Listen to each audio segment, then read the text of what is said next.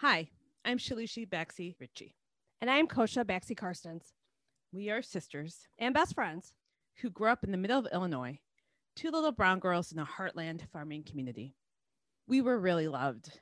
We had a lot of friends, but we never felt like we fully fit in.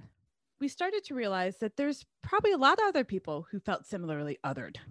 And that realization was the seed for this podcast. Then, during the 2020 election, we watched now Vice President Harris reclaim her power and story from Mike Pence, and we got inspired. We want to hear, share, and amplify the voices of all Americans who have felt othered. We want to give everyone a platform to reclaim their power and their place by standing up and saying, I am speaking. Hi, listeners. We're back this week. Yes, we are. We took a little hiatus because all of our children went back to school in the last couple of weeks, and it was really, really crazy. But we are very excited to be back with the wonderful Karen Rothstein Pineda, who our avid listeners will remember from last season. Yeah, we were lucky to have her back. She's kind of become our resident expert therapist, and we're so grateful for her and her willingness to share her insight, both from a therapeutic lens, but also, one of the things Kosha and I love about talking to Karen is that Karen will blend her experience as a clinician with her personal experience. And that's such a gift to have someone be able to say, look, this is what's going on in a big picture level, and this is how it plays out for me, at least, and maybe for other people as well. Yeah, and what's really awesome, and she went into this a lot, is why she went into counseling and therapy and how she found the niche that she serves. And I'm going to let her do the talking because she explains it so beautifully. But at the end of the day, if you need someone to talk to, find the person who you feel most comfortable with. And sometimes that person, it looks like you. Sometimes that person needs to look like you. And sometimes that person is not in your immediate vicinity. And the one thing we did touch on is that technology and some of the positive things that have happened because of the pandemic is that ability to open up for things like therapy outside of your immediate 2-mile radius or 5-mile radius. Absolutely. It was a real gift to talk to Karen. We hope you enjoy listening to her second podcast episode with us. Second of many, and we hope. Yes, second of many. And welcome to the second half of the season. Absolutely. Listen to Karen. She's definitely got some stuff to say. She is speaking.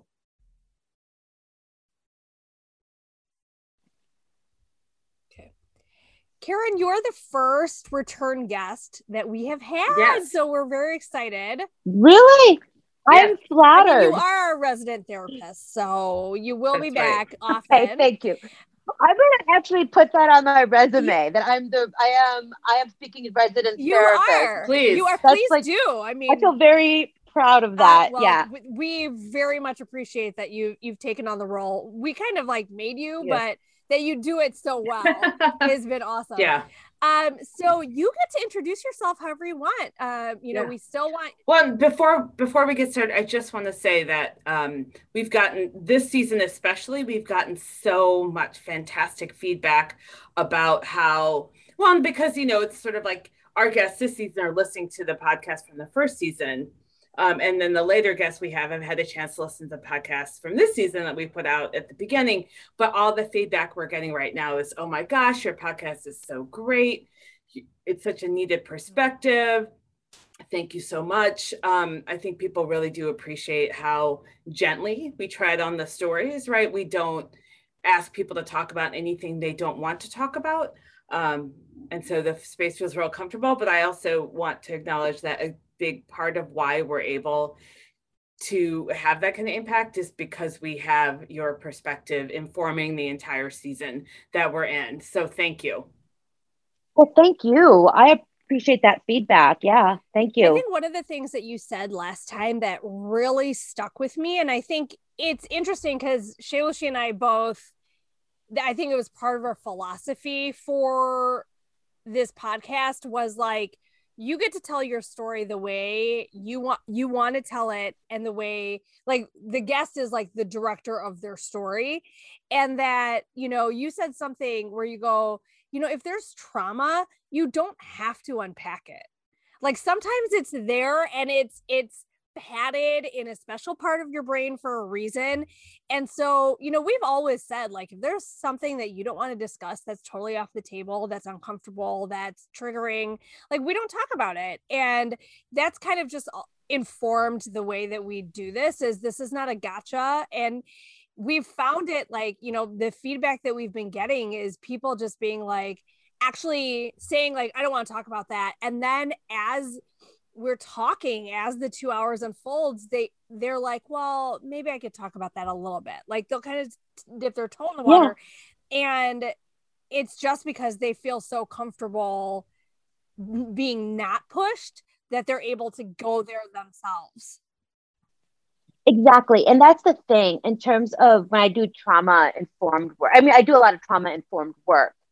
And that's one of the things around it is, if you give people the freedom to not talk about something, they'll feel comfortable, because so many people think, oh, I have to talk, if they're going to make me talk about it, and it's too much. And it can be. And you don't know what you're opening. Sometimes you're opening up a Pandora's box that you're not ready, you know, and if you're not ready, you're not ready. And if you're not ready, then you're like reliving the trauma just for trauma's sake versus for healing, I can imagine. Right. And sometimes it does need to happen with certain modalities. Like, I'm thinking about EMDR, for example. I don't know if you know, that's a form of therapy that's done specifically for post-traumatic stress disorder, where people, it sounds weird, but weirdly it works for certain kinds of things, where you basically, how I explain it to people, you're basically simulating REM sleep in a session and helping a client reprocess trauma using, it's bilateral stimulation. It used to be eye movements, where you would literally like work with the client, like have them move their eyes back and forth. Now you can do like, there's like tapping things you can get that people use as well, or just some sort of like stimulation on both sides of the body.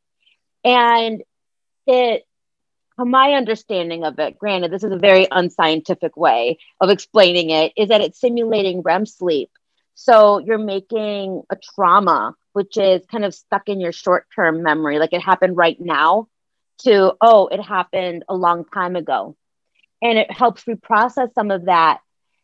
And so in that situation, it is sometimes a little bit more necessary, but it's kind of like prepare the client for that. And you have to have certain coping skills, and you have to really make sure they're ready to do that. And that's not the first thing that you do when they walk into your office, right? Like it's a process to get there.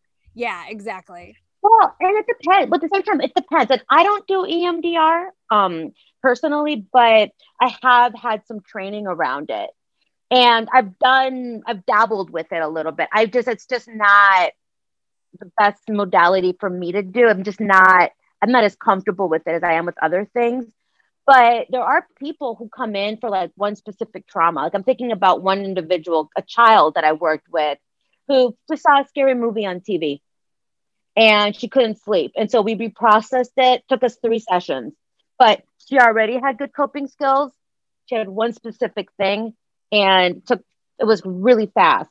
But yeah, other people, when there's a lot more stuff, you do have to provide help with coping skills. It takes a while. I can imagine. Yeah.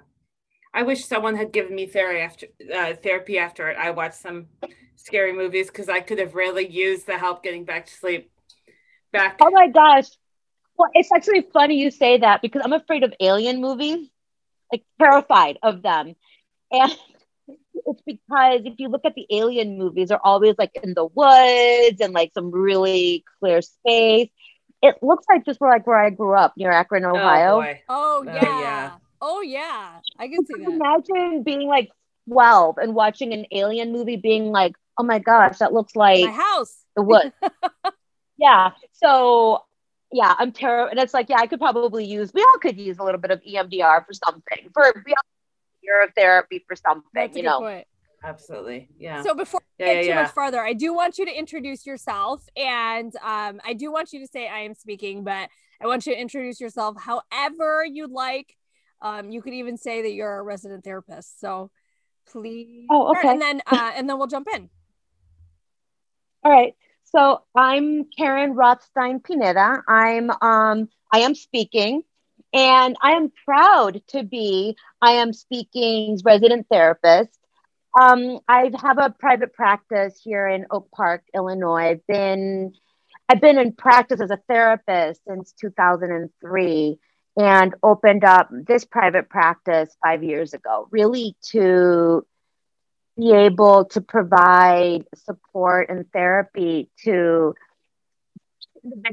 individuals of color, the BIPOC community, but also LGBTQ folks. And I've done a lot of work with people who are both LGBTQI as well as BIPOC.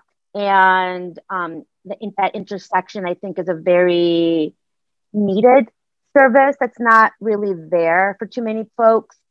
And yeah, so I've been doing this for, at work I've been doing for about 10 years, at least, I think. No, actually in 2000. I started doing this before I'd even graduated from grad school. I was working at a rape crisis center, and I found that, speaking Spanish, I was pretty much the only one. And so I saw a lot of the Spanish speaking clients, and a lot of them were also from the LGBTQI community. And I started just really being able to create a focus with that. And then also seeing a lot of Black folks and a lot of Native folks and a lot of Southeast Asian and Asian folks. And it just kind of built from there. And yeah, so I've been doing that. I was the Latino services coordinator at Center on Halstead for a few years. When I moved into private practice, that was really my focus. And it continues to be working with both communities. I think a lot of people want somebody that mirrors them.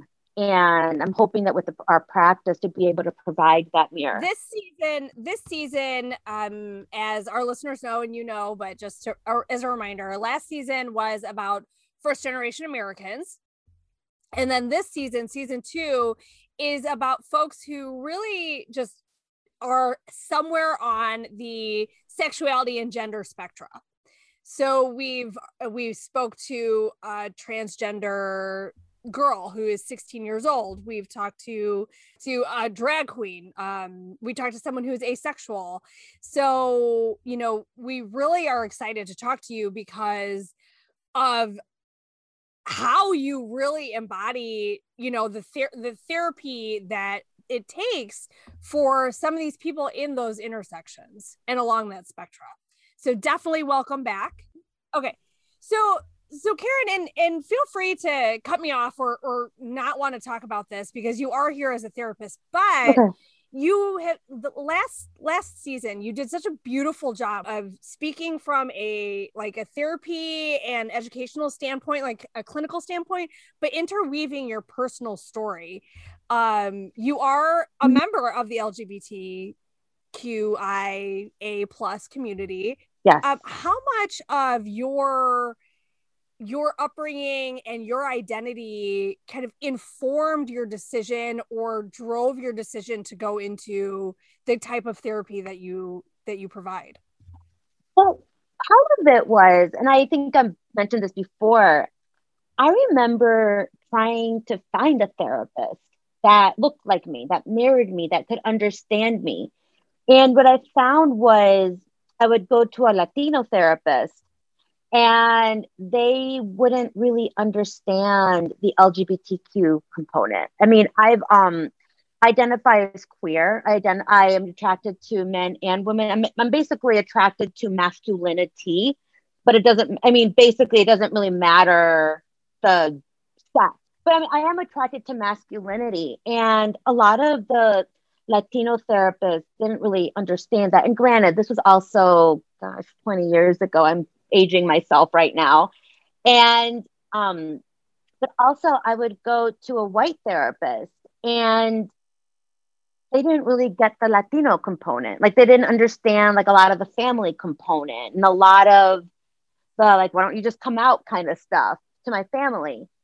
So, and I found that I really craved somebody that understood both. And I saw people like this in the community. Like I remember there was a group way back when called Amigas Latinas that was like a social group for LBT identified women. And it was really refreshing for me to be there. And it felt good to have that mirroring.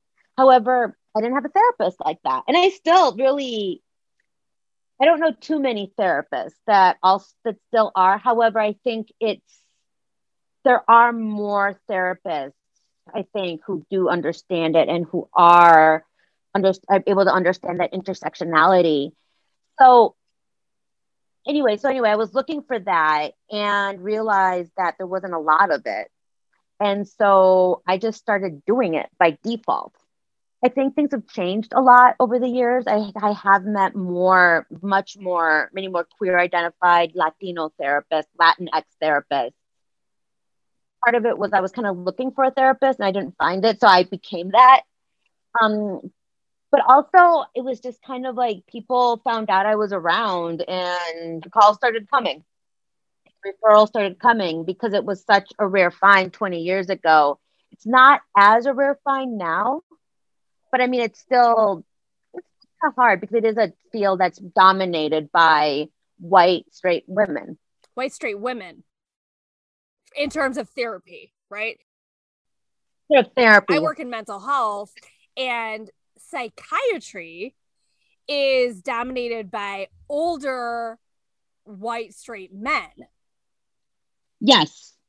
Therapy is dominated by white, straight women. So do you think that wasn't around because there was a stigma against coming out? Because like you said, you know, when your therapists were like, just come out, like, what's the big deal? Not what's the big deal, but just come out to your family.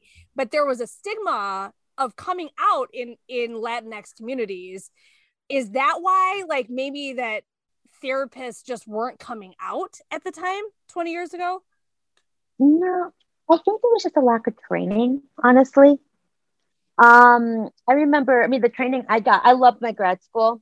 I really loved it, but I remember, because I was a unique grad student because I was already working as a counselor when I was in grad school. I had a job at the YWCA doing sexual assault counseling. And so I had gotten a lot of training from like Howard Brown and from different places around LGBTQ issues. And I remember learning about it in grad school and being like, oh, no. It's like this. This is what I thought. I know this. And really, honestly, and I hate saying it, knowing more than the professors. We've all been there, right? Yeah. And it was something, I sound kind of arrogant saying it, and I don't mean to, because my grad school was amazing.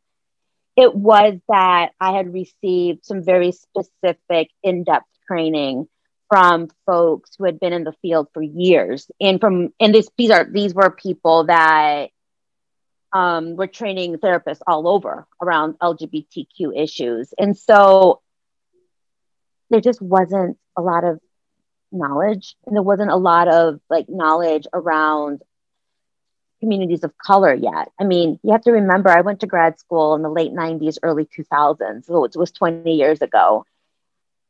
Things have definitely changed. But back then, I don't know how much, but back then it was just really bad. Not really bad. There was little knowledge about it, and there was not a lot of information. And so it was more that. And I don't know if there was people coming. That's actually a really good question around people coming out. I think that there may have been, it's one of those things that like it's such a theoretical question because you can't go back and do any kind of like try to see what that was. But we talked to one of our guests who just was aired last week, Alicia was saying, like, you know, when she came out, which was about 20 years ago, even, I mean, she came out, let's say 15 years ago. She's like, it wasn't a good time. Like, it was not a good time for a 20-year-old to come out of the closet. And she's, you know, and she very openly recognized her privilege. She's a white woman, right? So she very much was like, I'm white. And it was relatively, quote, easy for me to come out. And it still was really hard in, you know, that like early 2000s for lesbians of a certain age, I guess, to really, you know, like in that 20 to 35 year age range to come out. It just wasn't a good time for gay people, you know? It wasn't. You have to remember, like 2004, it's funny, again, I'm going to get all political. I hope that's okay. Please. Always. So Trump getting elected was very traumatic, right? And it was 2004 when Bush got reelected was a similar experience. Not as horrible as 2016. I think that was just the worst. Sure. But I remember like just being so scared back then about like being like, wow, people really like, because at the time too, there was Proposition 8 came out where it was but basically making marriage illegal in California, I guess. That was really hard. And it was like this message of, wow, half the country doesn't want me, really. Yeah. And so, and I remember back, you know, and even when my son was born, because I got pregnant in 2007, I remember we had to like go to a lawyer, and my wife, my ex-wife had to do an adoption. We used a known donor, and he actually had to give up parental rights. Wow. For us to be able to, because we weren't even allowed to get married back then. Right. And granted, we were able to use a lot of our economic privilege to kind of fix those things because it cost a lot of money, but it was just this whole ordeal. And I remember a lawyer saying, I can't guarantee it's going to stick because things can change. Right. Wow. You know, and obviously it did. I mean, he's 13 and knock on wood. And then being a member of the BIPOC community, we just spoke with someone there. Her name is Anna. Her episode will come out in about a month, but she identifies as a Black queer woman. And she was like, when you enter a room, even if it's an issues driven room, you're there for a reason to talk about an issue. People want to say, okay, are you here to be queer? Or are you here to be Black? Or are you here to be a woman? Yeah. You don't get to be all three at the same time.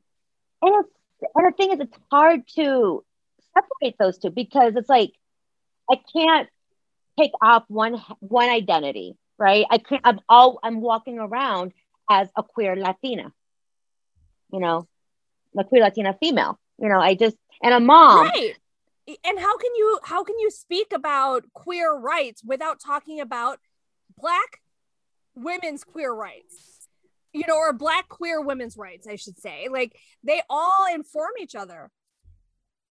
Well, the thing about it is nobody tells like a white person, are you here to be white? Are you here to be a woman? Are you here to be a business owner? Are you here to be, you have who you are is all in, you can't separate. Separate all because you're bringing yourself. And that's also, I think, why I speak about my own experiences, because that is what I'm bringing to the table. I'm bringing that mirror. And so I can't like listen to, you know, a 25-year-old talk about coming out to their family without remembering my own experience and without, I'm not going to like necessarily give advice because that's like a no-no. That's a no-no in therapy, but I am at least listening through a lens of, yeah, I went through that. And I don't know your specific experience, but I get it. Right. Yeah. So is that something that you hear a lot from your clients is, you know, when I walk into a space or when I'm trying to figure something out, that that the identities our identities are all tangled. One doesn't exist without the other. But they're actually being asked in public spaces to be this or that, and just sort of extract one thread from the tangle that is a person's, being. Right. Well, about it though is we don't talk about it specifically. People come and they want to talk about work. They want to talk about their roommate. They want to talk about their relationship. And it's more like, she's not going to judge me because of this. This is a safe space. And I can talk about it, but it's more, people come to therapy to talk about their depression, their anxiety. It may be related to growing up Latino, growing up Black, growing up South Asian, or whatever identity, or like LGBTQ. Sure.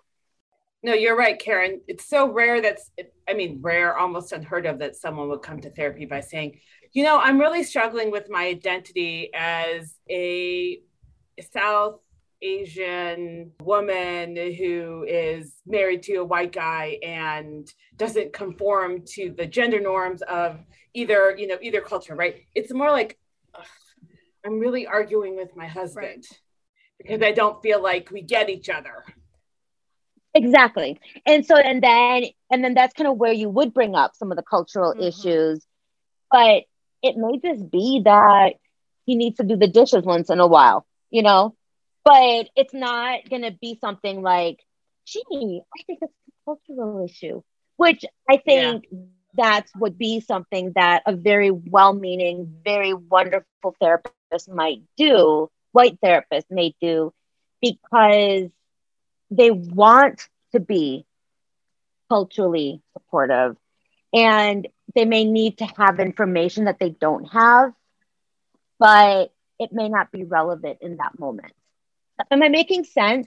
Yeah. Because sometimes it's like, it's part of also knowing, I'm thinking out loud too, it's like knowing when to bring it up, and also giving the person just permission to be somebody who argues with her husband every once in a while. Sure. And we all argue with our spouses. Yeah. I could also imagine that for clients who don't fit the hegemony, right? Like not white, cisgendered, middle class-ish, affluent, that they have to heterosexual, right? All those things that we spend a lot of time. I think, I can include all of us in there, explaining doing the emotional labor of explaining some parts of our lives to people, and our, just in our daily lives, like at our jobs, or, sometimes even with your friends, where if you're friends with people who don't come from the same background as you, it's like, oh, they're like, what's that about? And then you have to do that emotional labor as well. To have to then do that emotional labor with your therapist as well, particularly out of context, I think can be very jarring. And I see just how you're like, oh, that would totally turn me off, to be like, I'm here for you to listen to me, and now I'm actually doing emotional labor to support the therapy process. Exactly. And the thing about it too is, you can't assume that you know the experiences. The same way, though, I grew up in Akron, Ohio, and I can't pretend to know the experience of somebody that grew up in Chicago, right? Like, we've had two different experiences. Or if I grew up, my son who grew up in Oak Park, maybe when he grows up and starts talking to somebody that grew up on the north side of Chicago, they're very different experiences, and you can't assume that you know exactly what their life was like. But it's more like, I'm asking you these questions not because I'm trying to learn from you, because I don't want to I'm not here to learn about I want to learn about your culture. I'm going to go read a book, or I'm going to go do a training, or go do some research.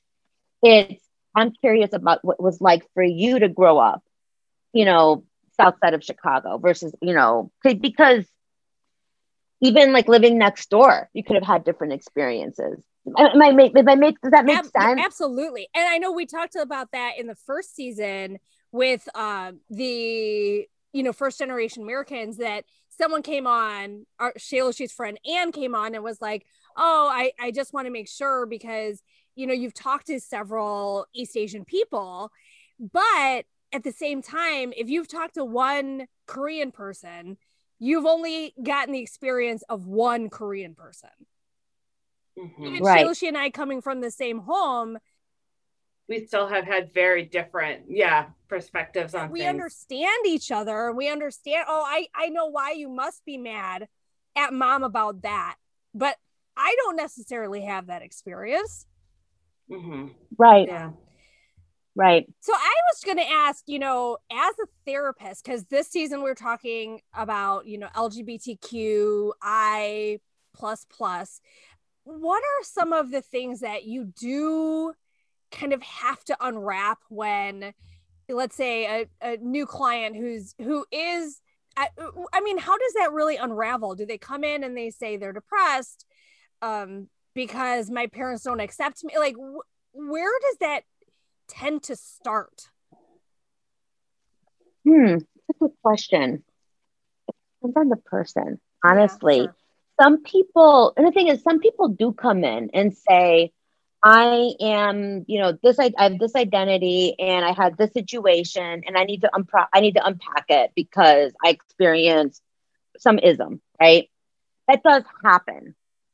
A lot of times though, it's more like, I happen to be trans and I'm depressed and let's talk about it. Or sometimes it is something like I'm a lesbian and I'm depressed because my family won't talk to me. But it really depends. It really depends on the person, honestly. That's the thing. It's like, it's such a diverse community. The reason somebody comes to therapy is, every single person is different. Yeah. But as you start to unpack stuff, you say, okay, maybe you say, oh, well, do you think that do you think that you're concerned about what people think because you've had to really, this is a common one actually, because you've really had to have this image as a woman of color, as a BIPOC woman, where you have to present an image. And so you're anxious about not what people think because of that kind of a thing. Or maybe because, you're tired of hiding who you are all the time. Or maybe it's because you're getting made fun of at school for being the only non-white kid or whatever, it's something that you unpack as you go along. As I think as I said it before, sometimes people just want to come in and talk about being depressed and they don't even understand why they're depressed. Or they know and you're talking about that. And sometimes people are depressed or anxious or whatever just because they are. It's also, there's very much a lot of research on sometimes it's just brain stuff. Yeah. So are there any particular, just sort of thinking in the aggregate, are there any issues that seem to arise more for people who are not heteronormative than for people who are, heterosexual? It's changing. If you had asked me this 10 years ago, I would have had a completely different answer. Oh, do tell. Yeah, so let's start there. Like, what would it have been like 10 years ago? So, 10 years ago, yes. You would have seen a lot more of, I want to come out and I can't. Or I'm experiencing this at work. Or, kids at school are making fun of me because I'm gay. Now it's almost become kind of just so mainstream. I see so many young people like, oh yeah, I'm non-binary or I'm demisexual, where I've had to look up stuff and be like, well, what is that? My almost 14-year-old identifies as non-binary, and the biggest challenge is remembering to use the correct pronouns. Because for the first 12 and a half years, it was she, and now it's they, and just getting into that groove. But maybe it's indicative that there are so many more people like me and Kosha, parents to children or friends or, brothers and sisters are like, okay, right. Mm-hmm. And I think it's also something that's specific to here, right? I think it's something that's very Oak Park-ish, yes, where absolutely. Yeah. Oak Park, granted, I love Oak Park, River Forest. It's a great area. And it does have its limitations, but one of the things that I think that we do well is that it's a very accepting community. And so, yeah, you see kids just like, yeah, I'm non-binary. And I see it also just the Chicago area. Now, granted, I know that if we were living in, Southern Illinois, it would be more, I can't come out to my parents. And you do see that, where you see a lot of families who, for example, one parent can't accept their child, or where you see situations where somebody's coming out as trans and their partner is just like, I can't deal with this. So you do see that now, and you did see that 10 years ago, and you do see, and I'm sure in certain parts of the country you're going to see that. Here it's so different. It's actually really, it kind of floors me sometimes to see how like a lot of kids are just like, yeah, this is who I am, and totally fine with it. And sometimes not. Sometimes they want to talk about it, or sometimes they want to deal with their homophobic mom or whatever. Mm-hmm. So it's just different now, I think. And I think as a country becomes more accepting, which I think we are going to be, it's going to just get even better, which is awesome, I think. But I do also know that in certain parts of the country, it's different. And I'm thinking out loud, I'm curious at how telehealth is going to be changing that, because I know in Illinois, it was recently passed that telehealth will have to be reimbursed at the same rates as in person. So it's very possible that we're going to get people from Springfield Alabama. Not Alabama. It has to be Illinois, because we're only licensed in Illinois. Unless I'm licensed in that state where they are. It's not only where you are practicing, but where your patients are coming from. Well, what's crazy is I can see people who are in Illinois. I can be in Hawaii. I could be anywhere in the world. As long as my client is in Illinois, I can see them. Okay. However, I can't see it if I have a client who's vacationing in Florida. Unless I'm licensed to practice in Florida, I can't see them. Where they physically are. Oh, that's interesting. Wow. Fascinating. That's really interesting.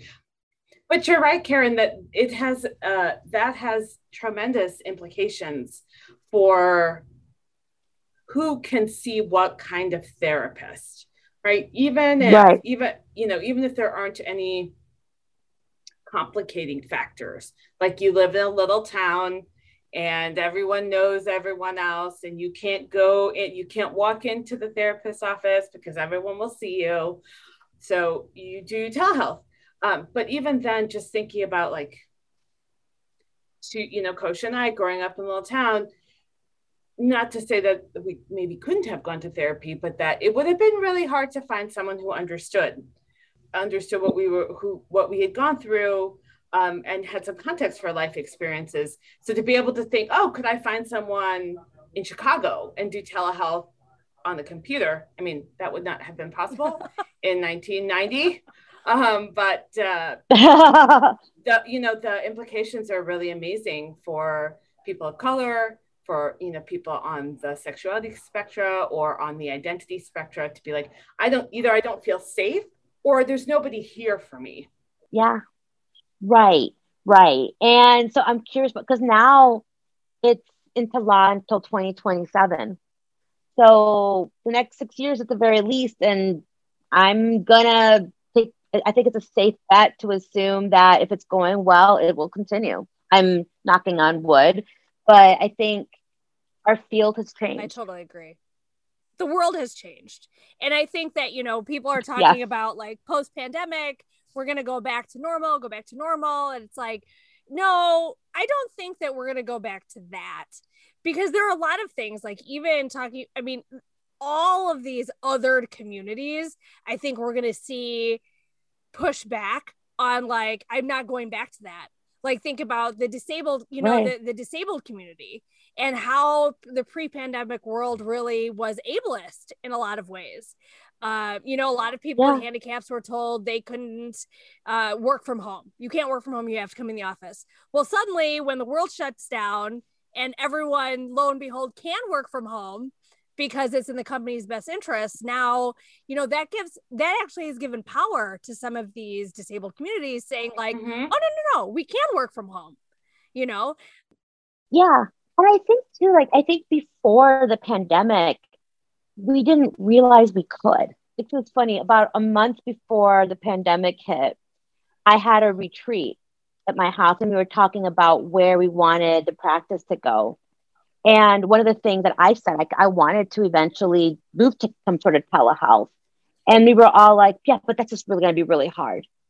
A lot of it was because of insurance issues, because just how to do it, right? And we learned very quickly that, yeah, you can. And then insurance companies were like, yeah, if you can. And it increases access and it just changes so much. It's a lot of, so I think you're right. We're not going to want to go back to that because we're realizing this works. Yeah. I was actually just speaking with someone today about how they have this office sort of in Old Irving Park, but they're like, yeah, but we want to move offices and we want to move down near like Union Park area because we want to have a coffee roastery and our office. Wait, but you just told me that you were looking at hiring people across the country, not focusing locally because we don't need the physical space. And now you're telling me that you're looking for an office because we do need the physical space.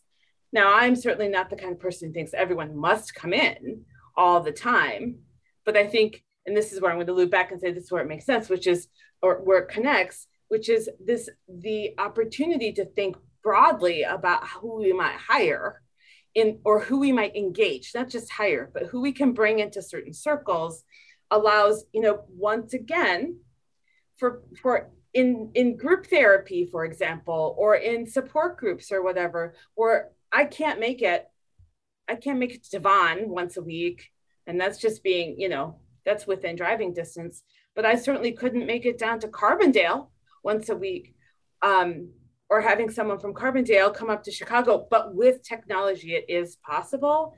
And so I think all of these groups that have been marginalized in some way, whether we're people of color, whether we're people with disabilities, whether we're people who have, you know, sort of off the sort of heteronormative, gender normative, you know, line, this is our opportunity to push back and say, actually, no, we can push for more inclusivity.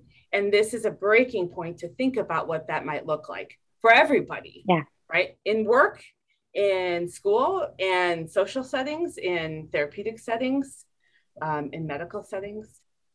Yeah, exactly. She also brought up the term group therapy, like group sessions.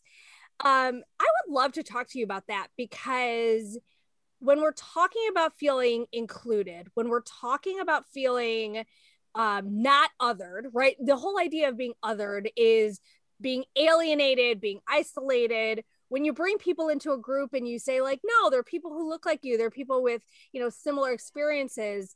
I would imagine that group therapy is something that could go very, very far with LGBTQA+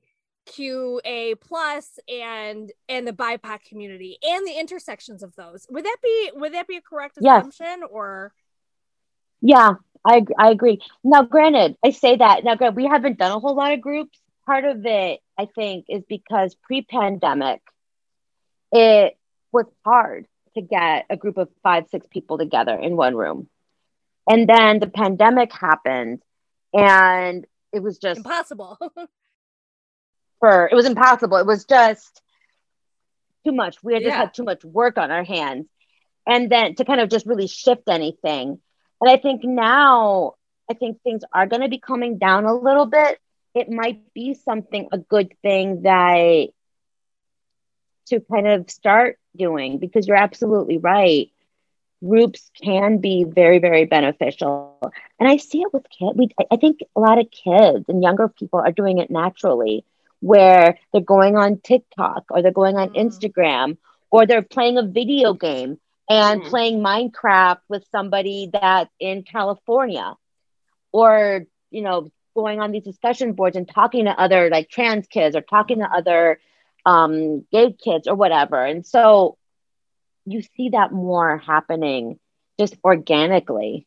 I think it's just kind of like, I think for adults, it might be something that's not as organic. We talked to somebody who was asexual, and she said that without the internet community, we felt so isolated. You feel broken. You feel like I'm sick. There's something wrong with me. And until the internet really was happening and saying, you know, there were discussion boards saying like, this is how I feel. And you go like, oh, I'm not alone.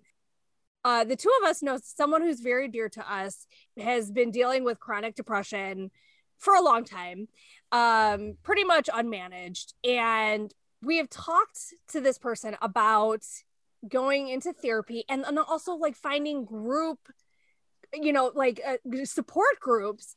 And the pushback seems to be, what good will that be? What am I going to do? Just sit around and talk about my pain and then hear other people talk about their pain? Can you talk about why group therapy works, especially in some of these marginalized communities? Well, again, it's about seeing other people that are just going through your experience. Like little things like, oh yeah, you know, my mom didn't talk to me for 3 years too. Or, you know, those kinds of things. Or, yeah, I did this and this is what worked for me. And there can be a lot more of that advice giving.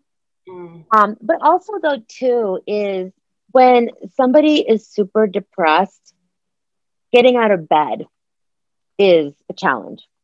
I mean, I have worked with people where their goal for the week is to get up out of bed 3 times and go brush their teeth and then go back to bed. Having to make a phone call, talk to somebody now, and right now, especially getting on a wait list, because pretty much everybody I know is full. So calling somebody, getting on a wait list, having to explain what's going on to somebody, it takes a challenge. And so a group actually for somebody that just may be just too overwhelming. It may be that they just need to like, it may be therapeutic to just call somebody and leave a voicemail or send an email or go to a website and just look at this or listen to this podcast. That may be what they can do right now. It may be that in 3 years, they remember, oh yeah, I remember, you know, it's Karen. I heard Karen on, you know, on I Am Speaking. I'm going to Google and call. But it takes time. It's about planting. I think I see more about it as planting seeds. And when people are ready, they will call. It just may take a long time before they're ready. You are a very patient person. Well, I know. And I'm not. It's kind of like, but I remind myself of that too, where it's like, yeah, you know, today I'm telling them to brush their teeth every day. But I'm reminding myself of that you're planting seeds. And it takes a long time for somebody who's very depressed. You got to think about it as this is an illness. You can't tell somebody with cancer to just go for a walk, or this is going to help you. It takes a long time. You know, I think what's a little in the analogy you just gave, like, oh, you can't tell someone with cancer just to go for a walk. No, that's true. But there's a difference between telling someone to go for a walk and like, you need to go see your oncologist, right? The analogy here is that someone with depression, and it's like, this is not victim blaming at all, right? But the insidious part of depression is that it actually turns off a person's ability to do the thing that they need to do to help themselves not be depressed, right? Yeah. So cancer, like I'm a cancer survivor. It couldn't be the kind of thing where it's, and it's fine. Like I have zero issues about it. I'm one of those people where I'm like, I'm pretty open about it. And I actually like, I have made jokes about it. And I'm not offended by many things like that. So it's not a big deal. If I were saying like, well, I guess, I should just do some aromatherapy oils. It's no, you need to go and get your chemo or whatever, see your doctor. Yeah. It's like that level of thing where it's like, if I just ignore the issue, maybe it will go away. But this is also, this goes back to BIPOC communities, I think, and generationally too. So as we loop that back around, this Gen X generation is sort of straddling the fence, particularly outed communities, right? Where it's like BIPOC communities or LGBTQ communities or disabled, people with disabilities, which is like, part of you is like, I'm just supposed to suck it up because that's what I've heard my whole life. And part of you is like, no, I actually need some help and I want to make my life better. So we kind of straddle it. The generation above us, the boomers, are like, suck it up, don't talk to anybody. Mm-hmm. Right. And I think, as we think about this person, that is a message they have received their whole life. So. Yeah. And I will say, if you repeat the same message a lot, eventually it sticks. Mm-hmm. Yeah. You can't be obvious about it, but it's kind of like, if you just keep if you just keep saying, well, when you're ready to go to therapy, we'll call, let us know, or here's a number. That's fantastic. That's a great tip. Yeah. And for this particular situation, a doctor telling you to go to therapy goes a long way. That's helpful. long way. Because doctors are an authority. I think that's very true with BIPOC communities, or at least immigrant communities, right? That like there are certain authorities that really like you don't cross. So, your daughter or your sister-in-law or your whoever else telling you, even your spouse telling you, you need to get help, it won't go anywhere. But if there is a physician nearby, even a dentist, if a dentist was like, you need to go to therapy, like that level of authority becomes like you don't cross it. The doctor told me to do this. That's definitely true in the Indian community. Yeah, but also too, I'm going to say this is, think about how often people procrastinate their own health stuff. Like, I need to go to a chiropractor for some like weird back pain that I'm having. I've had this back pain for like 3 months. Have I called my chiropractor? No. Right. and it's not even that I'm scared or there's barriers. It's that I'm lazy and I don't have time and I forget. And the next thing I know, it's like 9:00 at night and I'm like, oh God, I forgot to call again. So imagine me, I'm high functioning. I'm reasonably healthy, I think. And my mental health, I think, is reasonably in a good place.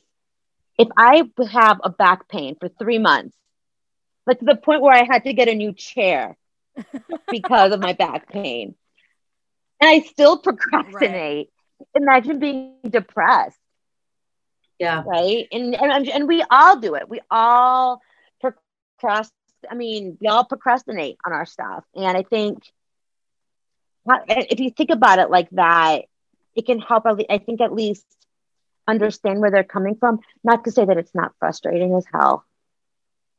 It is so frustrating to see somebody in pain and giving them a tool that can help and having them procrastinate on it, I think, is one of the most frustrating things, especially when it's somebody that you care about. And then to see that person in pain and see the person then complain about, complain is the wrong word. That's going to make it sound like just bitching about it. But like, then talk about the depression, talk about what's bothering them, talk about how bad it is and how, it'll just be better when it's over and things like that. And then it's like, I'm not your therapist, right? Like I am not licensed I'm not educated or trained for this. I can't help you. All it's doing to me is scaring me or frustrating me or giving me anxiety, right? Like and then you feel so helpless being the person who loves this Right. person. Yeah. One of the things that I'm thinking about is there is like a school of thought in psychology where you're training lay people to provide basic therapy. Like I'm thinking about this was years ago when I learned about it, and I don't know if it's still a thing, but I think it is, where they trained hairdressers in the African American community on some basic active listening skills. Because, a lot of African American women aren't going to go to a therapist, but they go get their hair done, once a week or once a month or however long, and they sit there for hours. My hairdresser knows everything about me, right? Yeah. And to have this person be trained in some basic active listening, not obviously they can't do like therapy, treatment for depression, but they can do some basic work around it. That I think bridges the gap to get people to therapy, or to at least kind of start planting seeds, saying, okay, you know what? I can't help you with that. Wow, that's a lot. But you know what? I know this person. Here's her card. She can go. Next week, hey, did you call that person? Because it's really different. And I think I know who this particular person is, so I don't know. But it's very different when it's like a relative or a family member, because nobody's going to listen. I mean, my parents don't listen to me, Yeah. I mean, but you bring up a really interesting strategy for intervention, which, if we pivot or connect it back to this issue of generations, right? So the older generation was like, nope, suck it up. This Gen X, sort of where we are, and like millennials are a little bit like 50-50. Mm-hmm. Some, we're like still, maybe we're getting into a little bit later in the game, but we're actually like, I'm tired of the BS that I've been living with for most of my life. Yeah. I look at, the younger generation, that the Gen Z kids, and they are all like, I got anxiety and I have this and I'm in therapy and I'm bisexual and whatever it is, right? They're so out there. And so this is where I feel like technology is amazing. Of course it has its downside, right? But I know my kids one of my kids is watching any number of TikTok videos, and even in the stream of what comes up, there are videos where someone is talking about dealing with depression, or is talking about, I'm non-binary and what does that mean? Or I'm, demisexual, and these are 5 things about demisexuals you probably didn't know, or whatever it is, right? So the words are out there, the concepts are out there, they're a little bit normalized, and yet that young people are still loath to talk to their parents about tough things. Some things never change, right? So what do you think about the idea of engaging young people as peer educators, peer listeners, right? To do the same work that you just work. Now I'm just making a job, but provide the same support that you just described with African American hairdressers. And I've heard it's a community health worker model. I actually studied that in graduate school, where they trained Black women in hair salons to provide important information about blood pressure, breast cancer, heart disease. I would just like to point out that that is brilliant. That is brilliant. And that's exactly what we're talking about here. The 3 of us is, Karen, I mean, your whole kind of vibe as a therapist is like meeting the client where they are, right? Like, I'm not going to push you to say something that you're not ready to say. That's where we are as podcasters. Like, let's talk about what you need to talk about. And I love that. What's it called? Social community health workers. Yeah. Like, that's such a beautiful concept, is like, stop pushing and actually start looking at where you can help, where you can insert the resources to meet your community where they are. It's a public health, mental health approach to influencers. I love it. It's the same model, that's what right? That's what like social media influencers are, right? Yeah. It's very right. It's so true, but it's so funny. The reason I laugh when you were talking about it is my son will walk up to me and be like, I was triggered by that because I have social anxiety. And I'm like, dude, you have no idea what triggered means. And you do not have social anxiety. But, but it's the whole idea of it's so normal for people. It's so normalized around them. Or I see so many kids who come in here saying, oh, I have panic attacks. What do you mean? I got nervous before my test. Sweetie, that's not a panic attack. You're still anxious, but that's not a panic attack. And that's okay. But I think it normalizes the experience for them.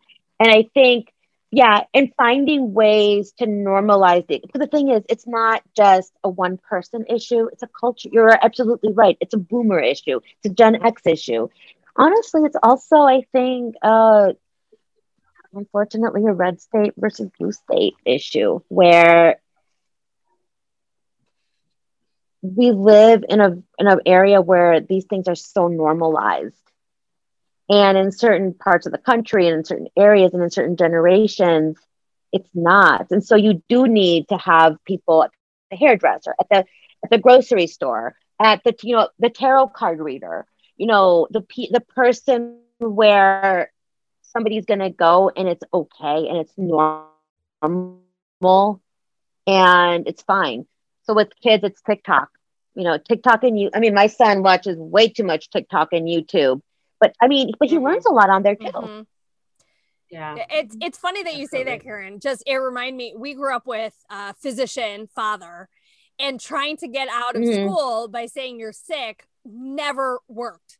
Like we could never play hooky. We could never fake being sick. And that reminds me of what you were saying with your son. Like, don't pull those words out of your pocket. I know what they mean. You're not triggered and you don't have social anxiety. My 7-year-old, she's not even 7. She'll be 7 next week. She told me the other day that she's like, I find that offensive. I said something and she goes, I find that offensive. I was like, do you? And then she goes, you're offensing me. So I was like, so you don't know what that means if you can't even use the word right. That's funny. You're offensing me.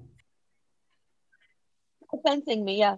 But you know what though? At the same time, I think it gives kids the language to say and normal, like between like TikTok, YouTube, and the internet, just talking about it more. It is becoming more of a normalized thing. And I think it's just figuring out a way to do it for older generations.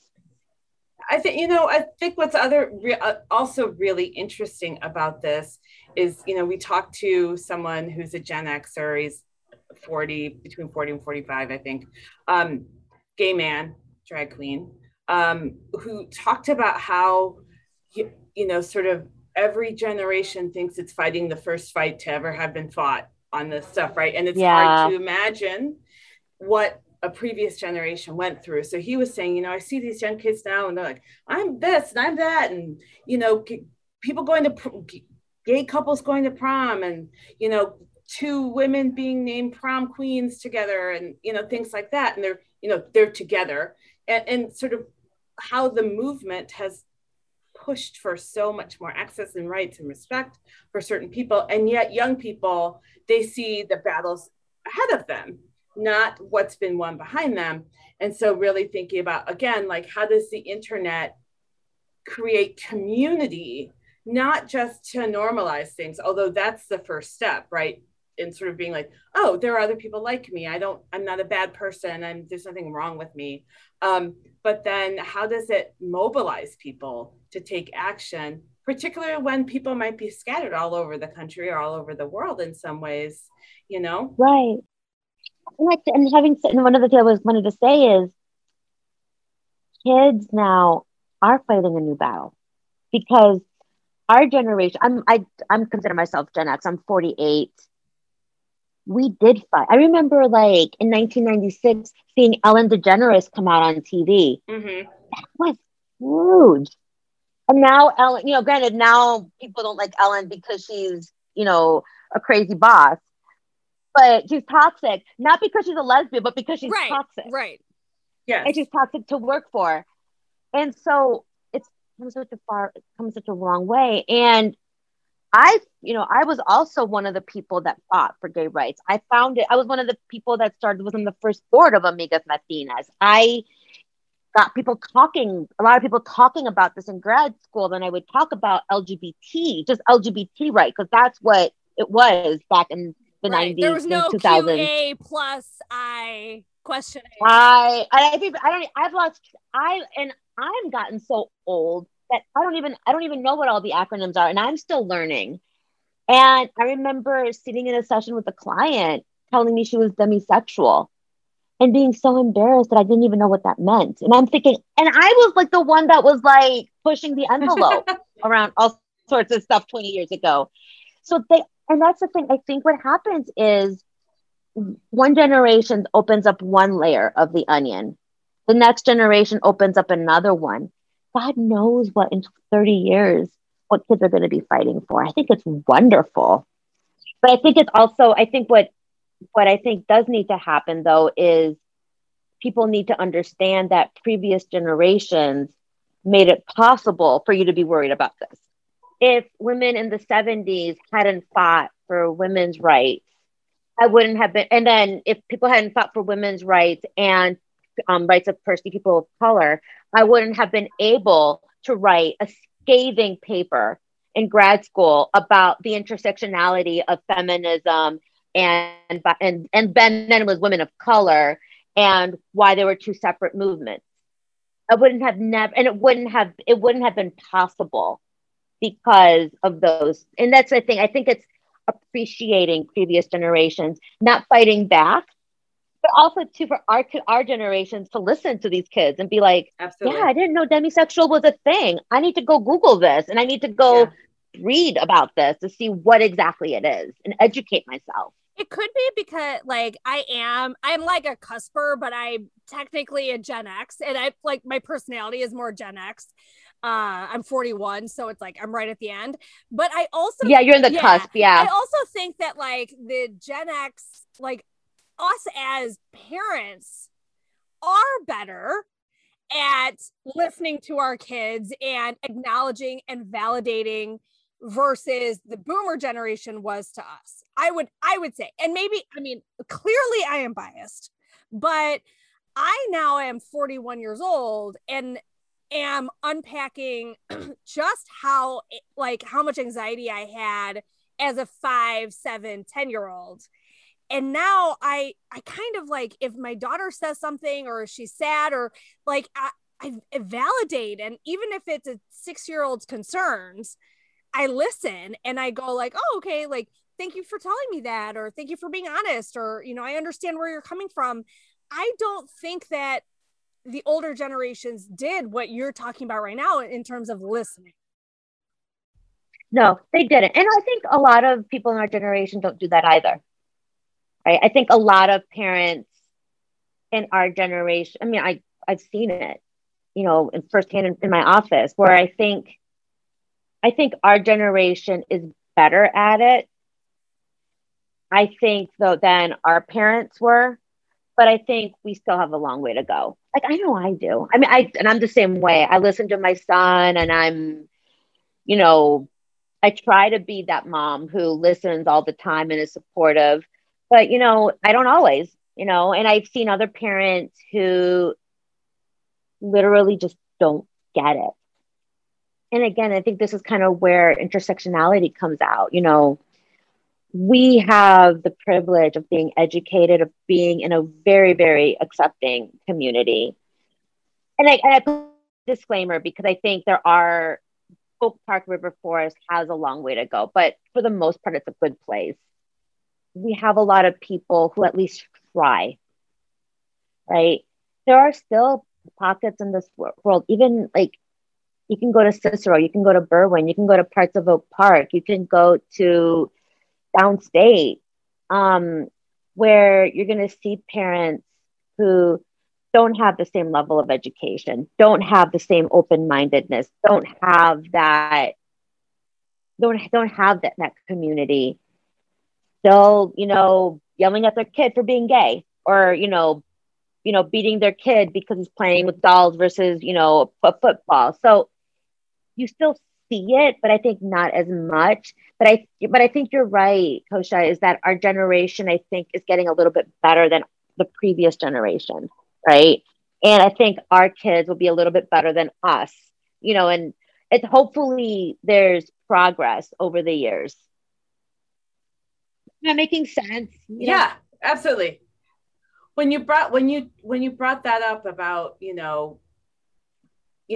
beating their kid for being gay or being upset that they're playing with dolls instead of football, I wonder how much, as a professional, as a therapeutic professional, how much you see people talking about optics and how they are oppressed by what it's going to look like, right? So I think sometimes a lot of people and families are like, I am okay with this, but I'm worried about what the neighbor is going to think. So you can be gay inside our house and I love you, but when you step outside, you need to fit in, because I don't want to, I don't want to have to answer for this, right? Or I don't want to be othered. Right. That happens a lot. And I think too, it's safety as well. I'm thinking about, for example, in some communities, thinking about a child that I know. When he was 5, he saw his mom getting her nails done and thought it was really fun and thought it was really cute, and asked if he could have his nails painted. So, mom painted his nails. He was fine with it. And we had to talk though about how it's fine to paint your nails, but some people may not like it. Granted, this mom let him make the choice. And what ended up happening is he went to, it was preschool still. And somebody was like, oh no, boys don't wear pink nail polish. And he came home and realized, I don't like this. And he took it off. But for example, he had a pink beach blanket that he took to camp, that's what he wanted to take. And he was like, I'm taking this. Mm-hmm. He didn't care. And so some parents, I think, are worried about their kids being othered to the point where they make it about them, because they don't know how to communicate I'm just really scared you're going to get beat up fear, which is unfortunately very realistic. And so you do see, and so basically, to long story short, you do see the parent who's like, doesn't want to be othered. And a lot of times it's that parent who just doesn't know how to word the fact that they're just really, really scared that their kid is going to get beat up. Or what if my child wants kids one day and I don't know how I'll be able to support them? No, and I think it's very, very true that, most parents would choose to do anything they could to prevent their child from experiencing, that kind of pain. Certainly emotional and absolutely physical. Like if I could do whatever I could to prevent my kids from being physically hurt, I would do that, and emotionally hurt as well. Although, I kind of recognize kids are mean regardless. Like kids are mean to each other regardless of what it's about, right? So that's a little bit part and parcel of it. And if they can't find something to pick on you about, they'll make something. They'll find something. Mm-hmm. Certainly the physical part of it is very real. But sometimes I wonder, I'm thinking about, say, a family in Naperville, not any one particular family, but someone in Naperville where there's a certain facade you have to present to the world, and there are expectations. And like, I love my kid, but now this has put me in the position of being, othered by my community. That kid's going to go to school. I don't know what's going to happen with that kid. It's my kid's identity or identities has created a cognitive dissonance for me, and I'm having a hard time getting over it. Yeah. And that's where I think like groups like PFLAG are really good. Back to the idea of groups, they're really good, because then they'll see another parent from Naperville. Oh, my kid goes to the same high school and it's fine. And they see that mirroring. But yeah, that does happen where you see parents say like, how can you do this to me? And maybe I'm naive. I think the majority of parents want what's best for their children and want their children to be happy.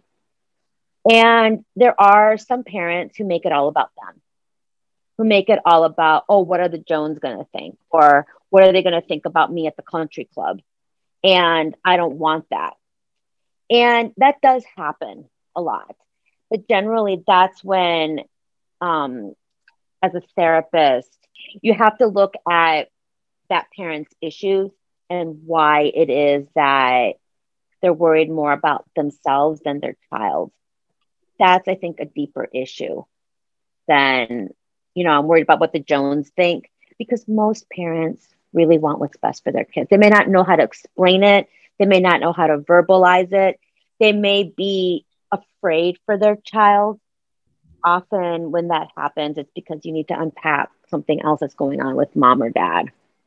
And going back to what you were saying is like every generation unpeels part of the onion. I mean, we definitely see that in our family where, like there's dad, I love you, but there are times where we've been really, really frustrated with, my father or our father. I've been really frustrated. And Shailushi or someone else has been like, look at how dad's dad treated him. And so actually how dad is responding to his kids is a huge leap forward emotionally in how he parents us. It's not perfect and it's not maybe exactly what we need, but he's coming with this certain baggage moving forward. So it is like, okay, so if they're making it all about themselves, where did they come from? What are the battles that are behind that? Right, exactly. What are their battles? And that's kind of what you have to unpack, like what's going on with them that they're worried about them. And there's so many things that you have to kind of unpack with the parent. And it's complicated. Therapy is messy. Yeah. But back to that. Very, very true. That's definitely true. Yeah. Gosh, is there something that you wanted to talk about that we didn't ask you about this time? Especially because we're talking about, I feel we talked a lot about generational things and therapy, but, definitely we're talking about like LGBTQ, that intersection. We'd love to hear, if you have something on your mind. I'm thinking about it. I think it's more that I think generational things are really key. I think, honestly, I'm starting to see the world as like we almost have like two worlds, like two countries right now. And you almost have to, when you talk to somebody, be like, all right, are they coming from like a blue perspective or a red perspective? It's almost right now, we're so polarized. I'm thinking in particular about one particular family I work with. I'm going to change a lot of the details, but one parent lives here, another parent lives in another state, and they have very, very different perspectives on raising their LGBTQIA identified child. I can talk, to like the cows come home to the red state parent, and they're not going to listen to me because we're so polarized. And so I think to really have true equality, there needs to be some way that both sides listen to each other, which is why I've kind of started coming from this perspective of everybody wants what's best for their child.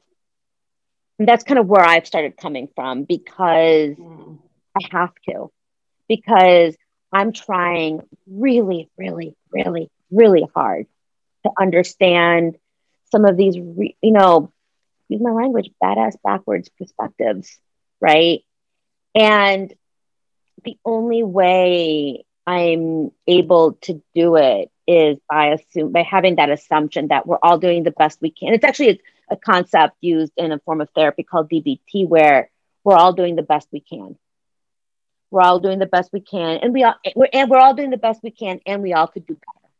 Thinking about those two things at the same time, I've had to go there because the dichotomy is so crazy right now, and the division in our country is so crazy that it's causing a lot of harm to people. And if you look at, the LGBTQIA community, they're being really hard hit because, in some states, they're messing with their rights. They're messing with women's rights. They're messing with LGBTQIA rights. They're messing with the rights of folks of color. And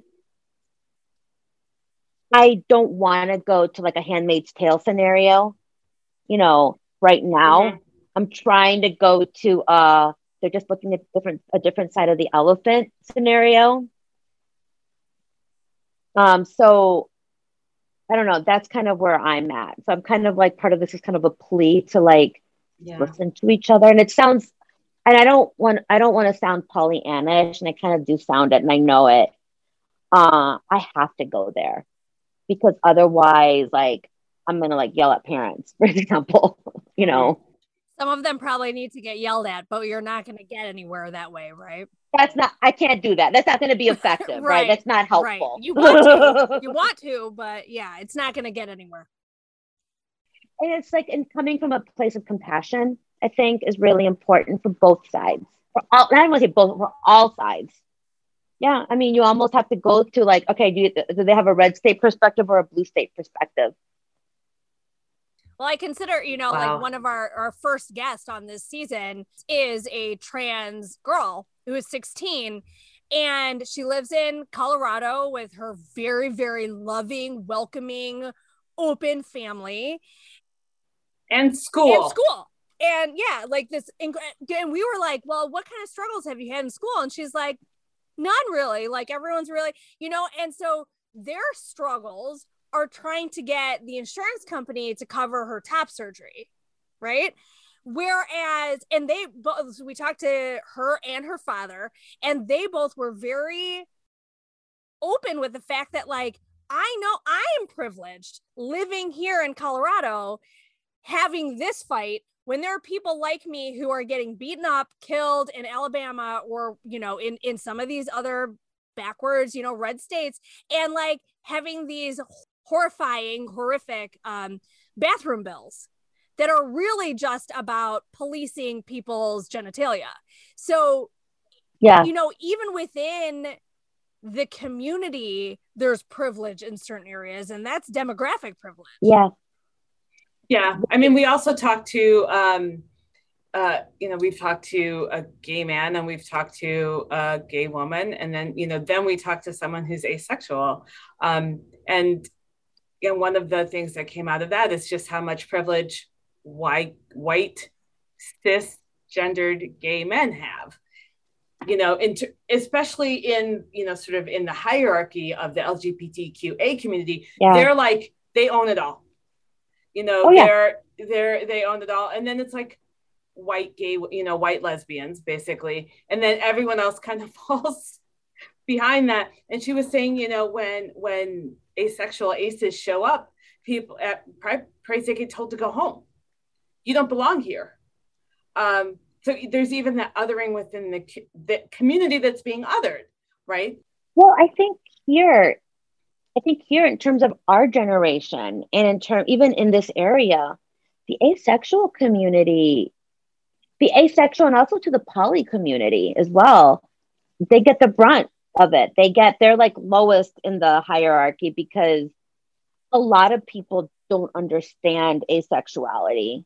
Like, a lot of people just don't get it, they just don't get it and struggle with it. And they think, oh, I don't get it, but I already did this other side of work, so this is just stupid, kind of a thing. That's the attitude that people have, and I'm the first to admit, I still struggle. Like, I'm still learning about it. I'm still trying to understand it. The minute you think you know everything, you're like in the most dangerous. And so I do take a very humble approach to knowledge, because a lot of times I just don't know the answers, or I don't know everything. Yeah, the only reason I'm like that is because I'm a therapist, and in my field, there's always new things. But somebody who isn't from this community, or somebody who has just a different way of thinking is going to be like, oh, no, I learned that already. And like, I don't need to know, I don't need somebody to tell me how to swim better. I know I have all the information. I just need to do it. Right.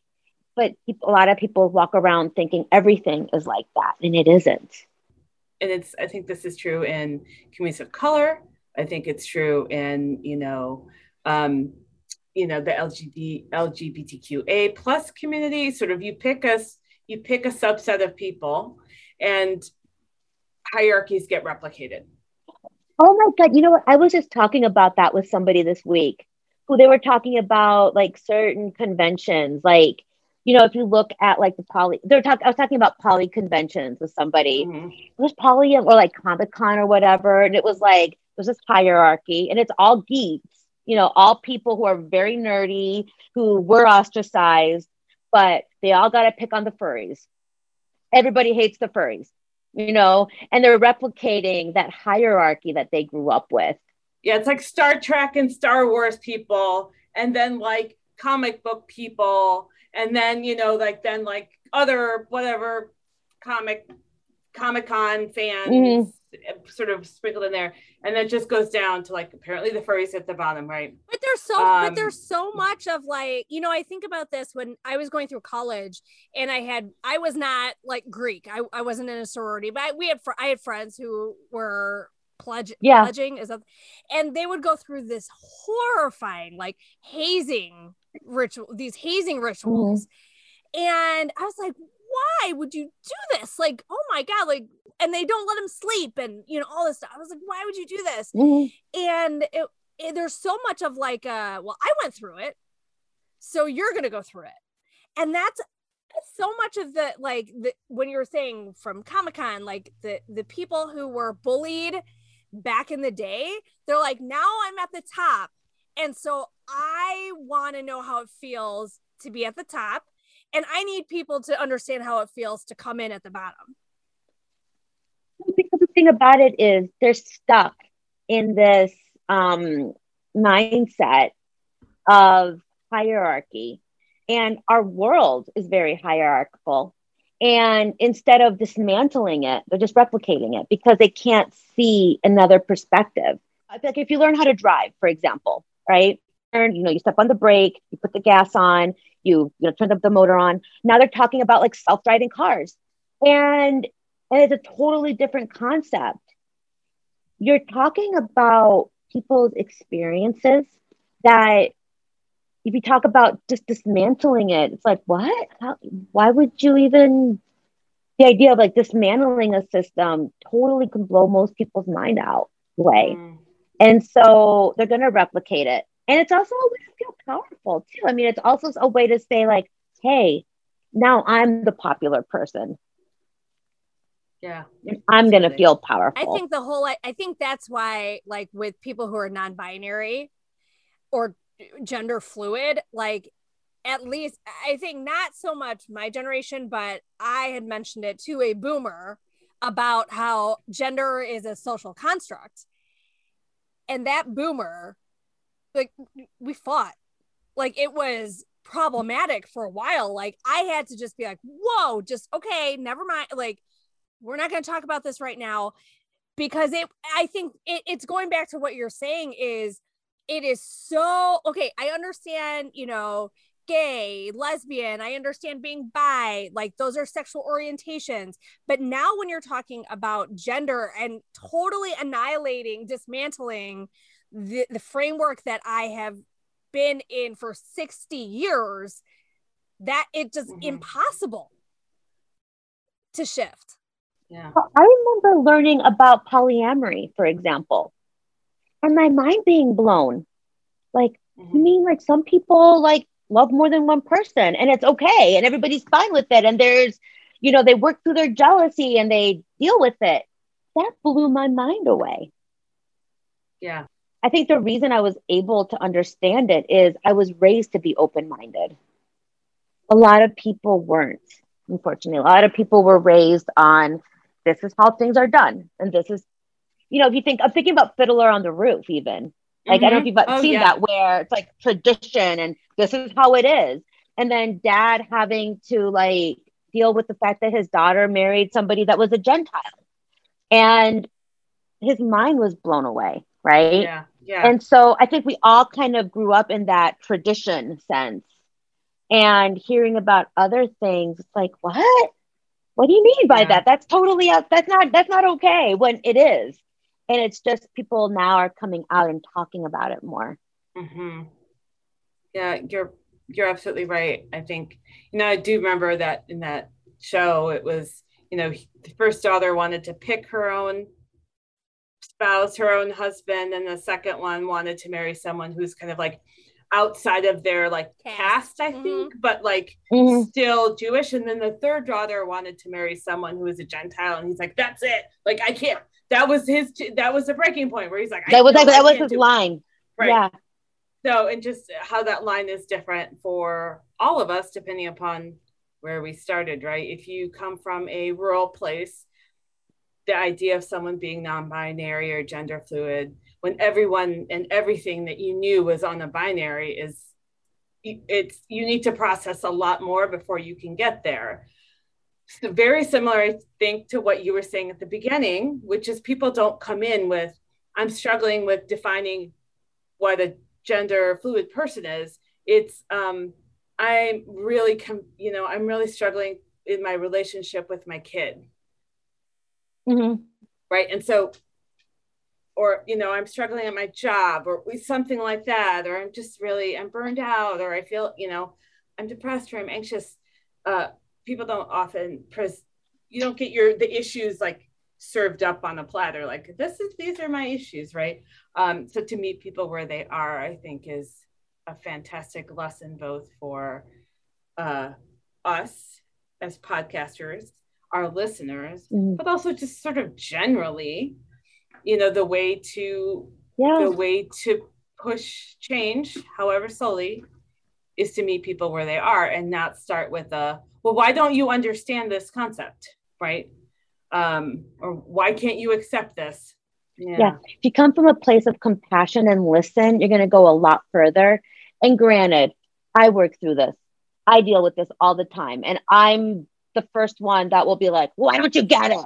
And it's something I still work on. I'm like constantly dealing with it because I know, I'm the first one that's going to fight with my mom to be like, Mom, don't you get it? Or fight with somebody. I can't even I can't even talk to certain people on Facebook because I can't be compassionate with them, Right. Yeah, it reminds me of what Alicia said. So we talked to a gay woman. She was on last week, and it reminded me of something she said that actually like blew my mind. Was she was talking about coming out, and she said, I would, when we come out, we expect someone to be there for us. But what I found was it was really important to be empathetic to the listener. The person you're coming out to, they're now taking on this whole different identity that you are saying that you are. They're taking on this big conversation. So if you have the power, you're giving them the story. And so it's also, with what is it? With great power comes great responsibility. So it's your responsibility then to come with empathy also and realize where they're coming from. And that is something exactly what you're saying is like, no matter what you're talking about, try to come with compassion. Mm-hmm. Yeah, try. Yeah. Granted, it's hard because if somebody is if you're coming out to somebody and that person is saying, no, you're not, you're going to go to hell. It's very hard to have compassion for that person. I wouldn't expect anybody to have compassion for that person. But I think for yourself, it's important to understand they just may not get it right now. They may get it come a few years. You may have to plant seeds right now. You may be disowned. That's not fine. It's painful and it hurts. You know what though? If you feel up to it, send them a card at Christmas. If you feel up to it. I have gotten into Facebook fights with people who think wearing a mask is silly. Well, I'm going to wear my mask because guess what? I am compassionate for my community, but also I have asthma.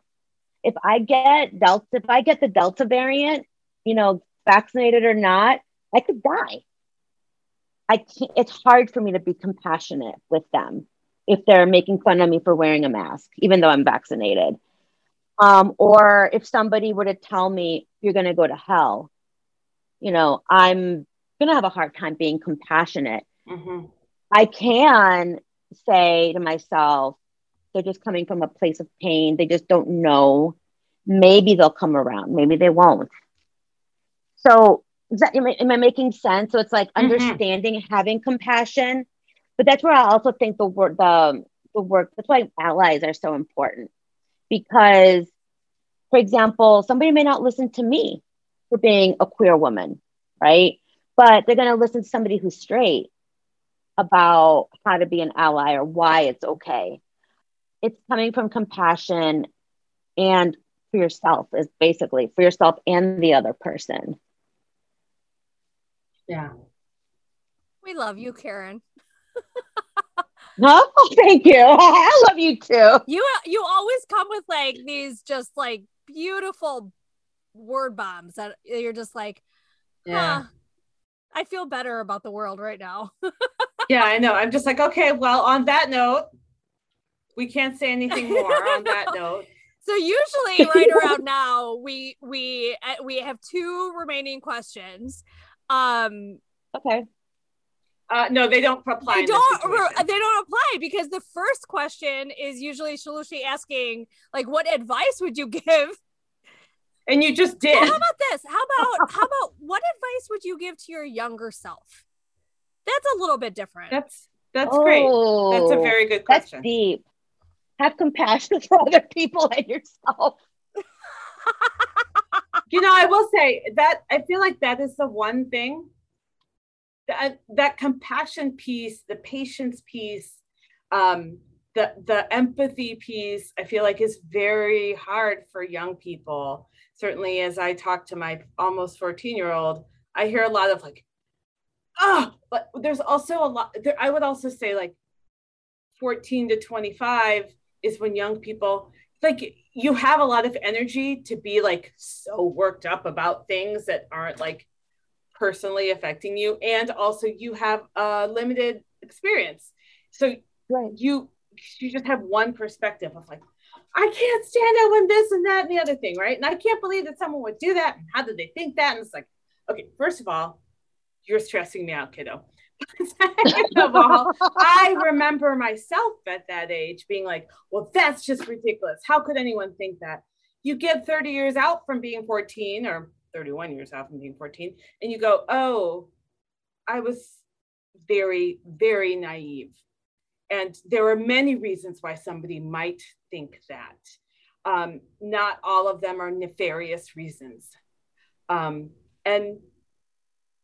there are so many reasons why someone might be acting that way. One of which might be that person's never actually thought about it before. Exactly. They're reacting. They haven't formulated their own idea about how they feel about this. They're just reacting based on what they've been told or what their community is telling them. So the compassion thing, I think, definitely gets easier the more you have lived a life and you're just like, oh man, first of all, I have to have compassion for my own self 20 years ago. Yeah. And it's much easier to have compassion for other people when you're like, oh, there's a lot of stuff going on that isn't on the surface, right? And you have to remember, when you're 16, you're 14, until you're, I think, 20, I'm going to say even 30, you're very egocentric.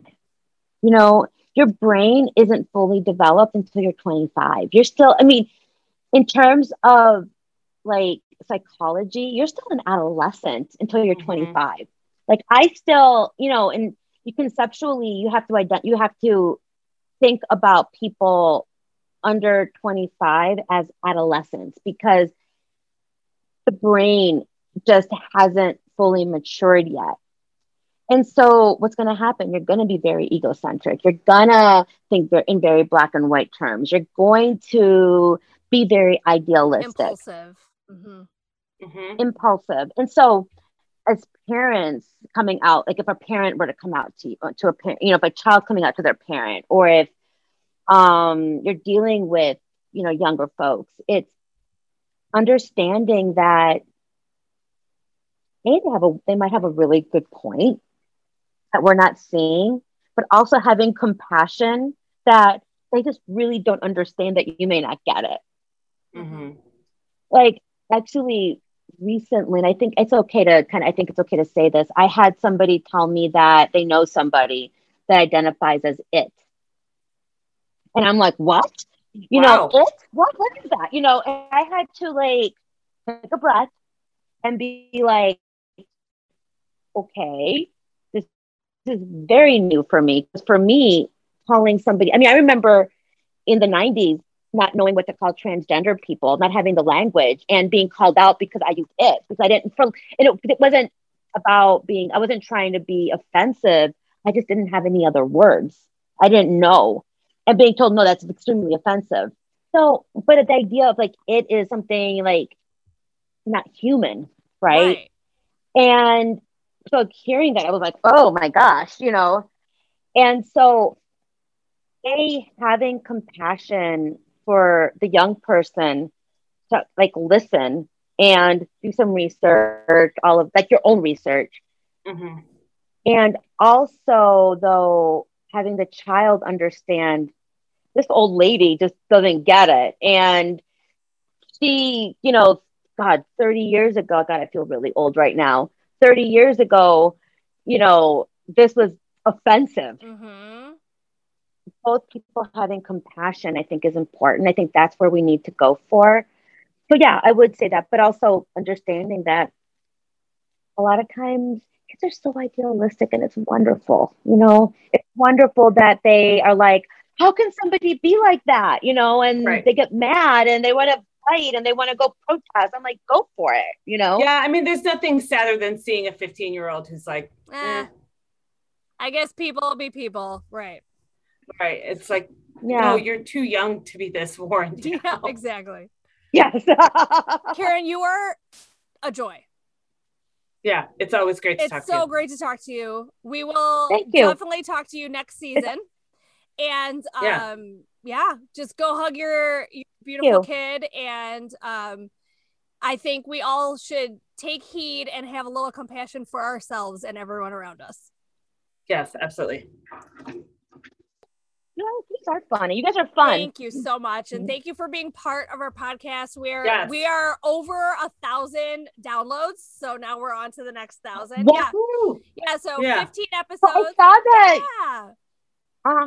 Because what I saw was, I Googled myself, and like, we're on Amazon now. Yes.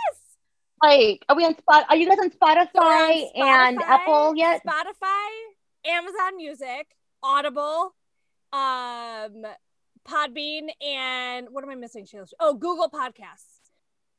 That's amazing. But 1,000's amazing. After like your first season. Yeah, 15 episodes. Yeah. Yeah. So it's, we're gonna be on the road. We're gonna be on the road soon. Oh, yeah. It's awesome. I know.